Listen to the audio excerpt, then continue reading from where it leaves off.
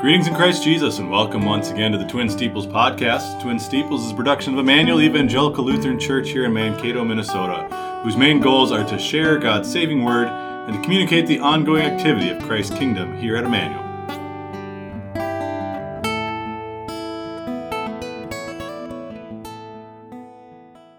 Thank you for joining us today. Today is Wednesday, June 14th. I'm your host, Pastor Neil Radical. Today I'm joined by our vicar, Paul Agenton.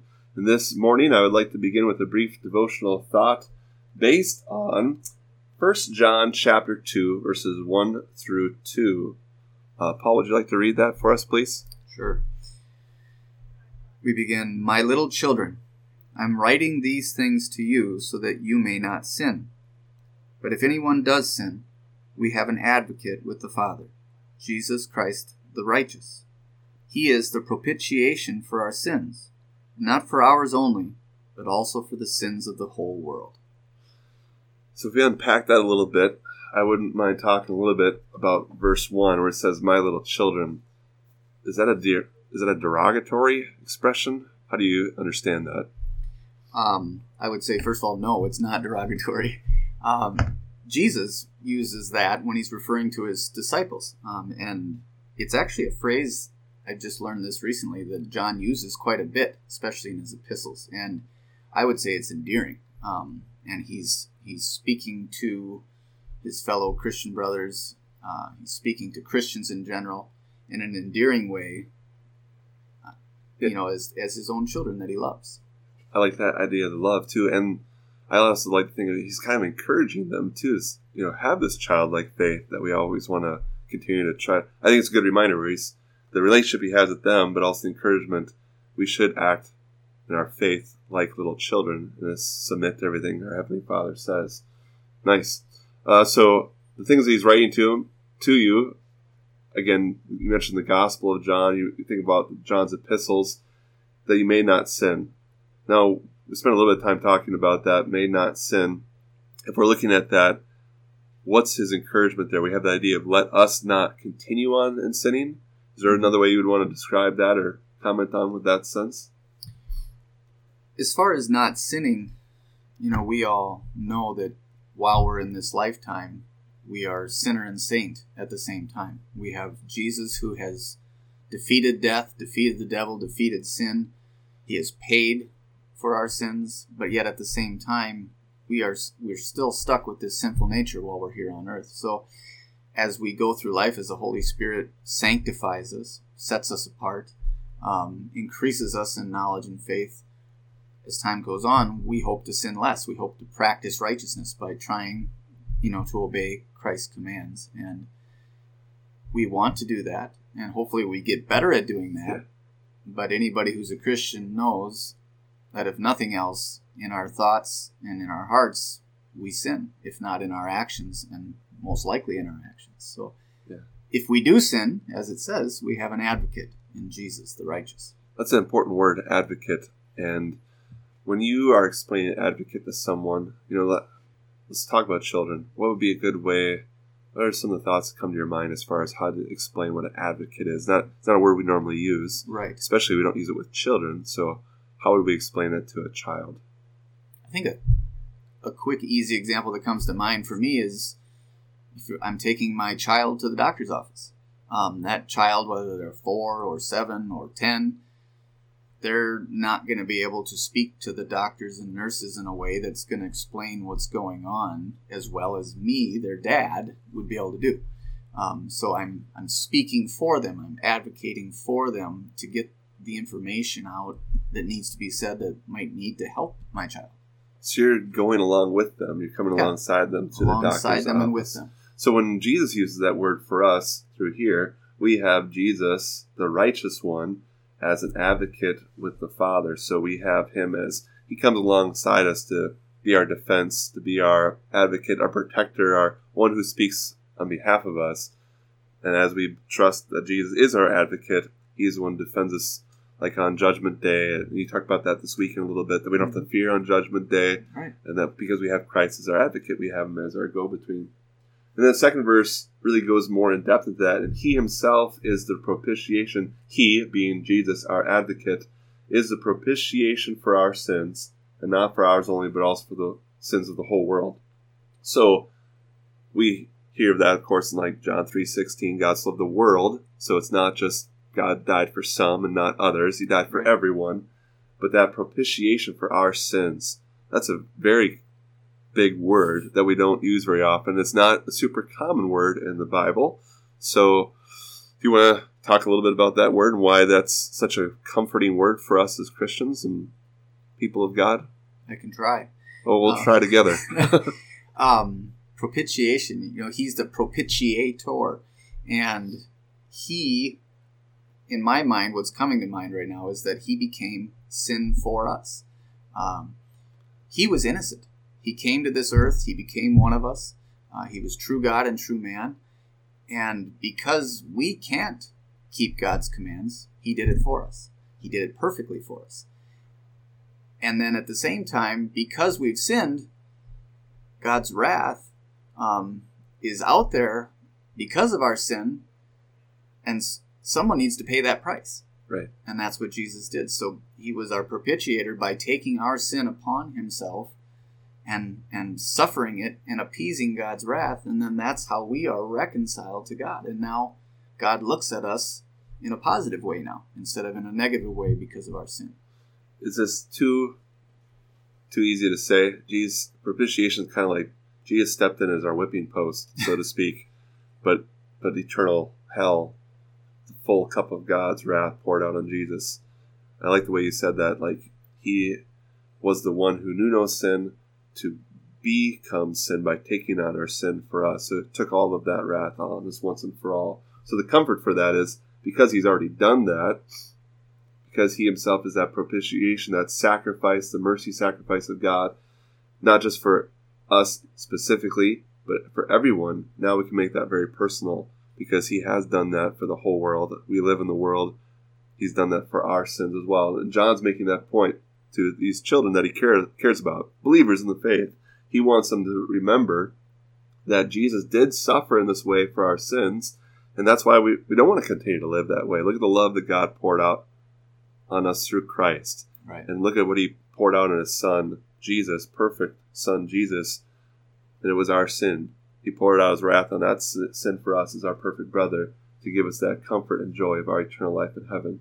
So yeah, a very important section from 1 John 2 to really encourage, comfort, and bless the early New Testament believers and still us today. Maybe it's worth rereading one more time. You want to read it one more time? Sure. My little children, I'm writing these things to you so that you may not sin. But if anyone does sin, we have an advocate with the Father, Jesus Christ the righteous. He is the propitiation for our sins, and not for ours only, but also for the sins of the whole world. Let's Amen. pray. Dear Lord Jesus, we thank you for the opportunity to reflect on your word today and to treasure that word that you've committed to us, that you have lived and died for our sins, that you've given us that sacrifice that has gifted us eternal life with you in heaven. Our righteousness is only because of you. And through that righteousness, we desire to keep your word. We desire to honor you and not to disobey or to give you reason to be disappointed in us. And so, Lord, we pray that you would bless us with your Spirit to give us this joy and peace that we are a part of your family and that we can continue to live for your glory, all because of your grace. In your saving name we pray, Lord Jesus. Amen. Amen. Thank you, Paul. Just a reminder, tonight we have our midweek Bible class. We're going to be continuing on in our Geographical Bible Study with the location of Nazareth, Jesus' hometown where he grew up. I'm looking forward to talking about Nazareth with those who are able to join us online. You can check our church calendar for that link or watch for an email that I usually send out for you to have that link. But remember, Nazareth, they rejected Jesus there, and they also tried to kill him where he actually grew up as well. So, also not too far away in July is our VBS. This is a friendly reminder that if you haven't already, please put out your VBS Yard Signs that you probably picked up last year and maybe still have in your garage or in your home. You need new stickers for those dates that are in the entryway, so please do put those stickers on both sides of the sign and get those signs out as soon as possible so we can get these little children to come to our VBS and hear the precious truths of God's Word. If you have any questions or need help with that, please let us know here, and we'll try to do our best to help you. This past Saturday, we had our Minnesota Delegate Conference, and we had that on Saturday at Inver Grove Heights at Berea up there. So we had, I think, about 40. What do you think, about 40 up there? There's some visitors, too, there as well. So at least it was a good number. We started with a nice service that Pastor Pfeiffer led, and we had a little communion service there. And then we had some great studies we talked about. The very first one was the Magdeburg. Magdeburg. I said it wrong. Sorry. Magdeburg. And then how that started with Luther's Day and really continues to go through. There was a confession that was made and really a statement that was made in defense of what? What are some of your remembering of that discussion? In defense of the gospel. And when we come up against instances where some force, no matter where it's coming from, is trying to impede upon the gospel and like tyrants and things like that. Yeah, tyranny and in the case of Magdeburg, there was quite a mixture of church and state back then, and the Catholic Church was trying to impose some of the doctrines back upon them that they, with the help of Luther and other theologians, were going away from.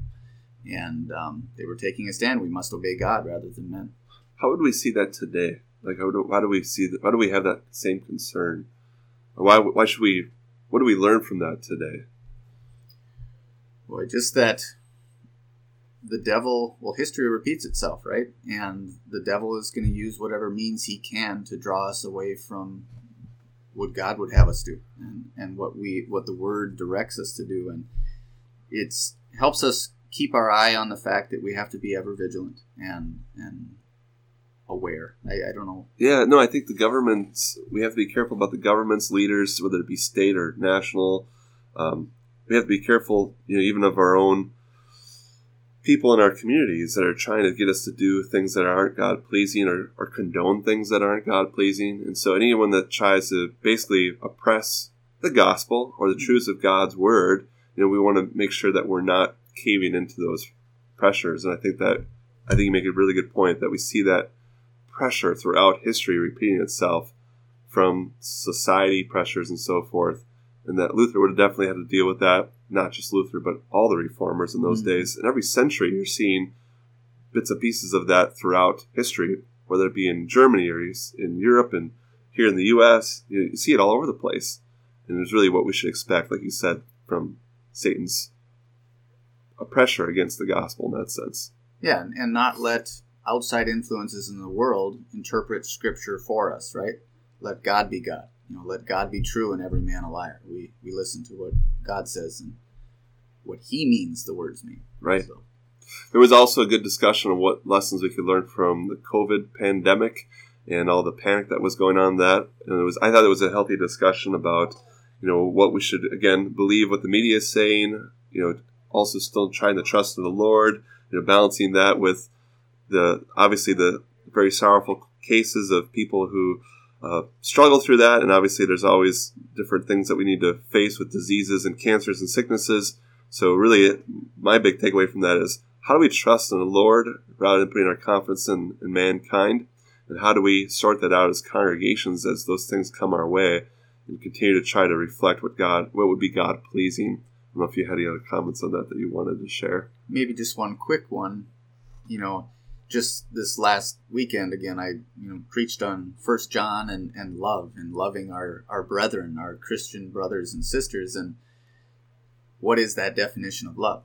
Is it a definition that the world has come up with, that we've come up with in our own hearts, or is it God's definition of love? And when we start with the first commandment, which is fearing, loving, and trusting in God with all our heart, soul, and might, that's the best place to start. And the rest of loving our neighbor flows from that. And just being mindful of that. Yeah, I thought it was a very good conference overall, and I think the fellowship is always a blessing to be able to spend that time with other believers and like-minded believers at that as well. So it went really well. This coming Saturday, we have our sculpture tour from 1 to 3:30. So we have our Immanuel Adventure Days that we try to do and include times to get together with our fellow believers here and guests as well. So that's this Saturday, June 17th from 1 to 3:30.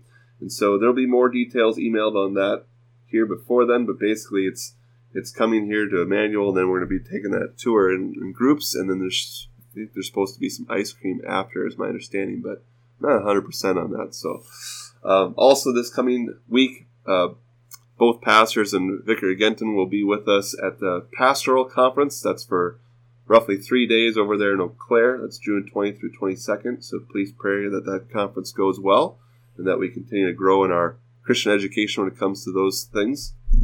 We also have an Immanuel Movie Night coming up on June 23rd. That's Friday at 6 p.m. here at the gym in the church basement there in the gymnasium. We're going to be watching the movie Overcomer. There will be popcorn, lemonade. You can use the bleachers or bring your own chair.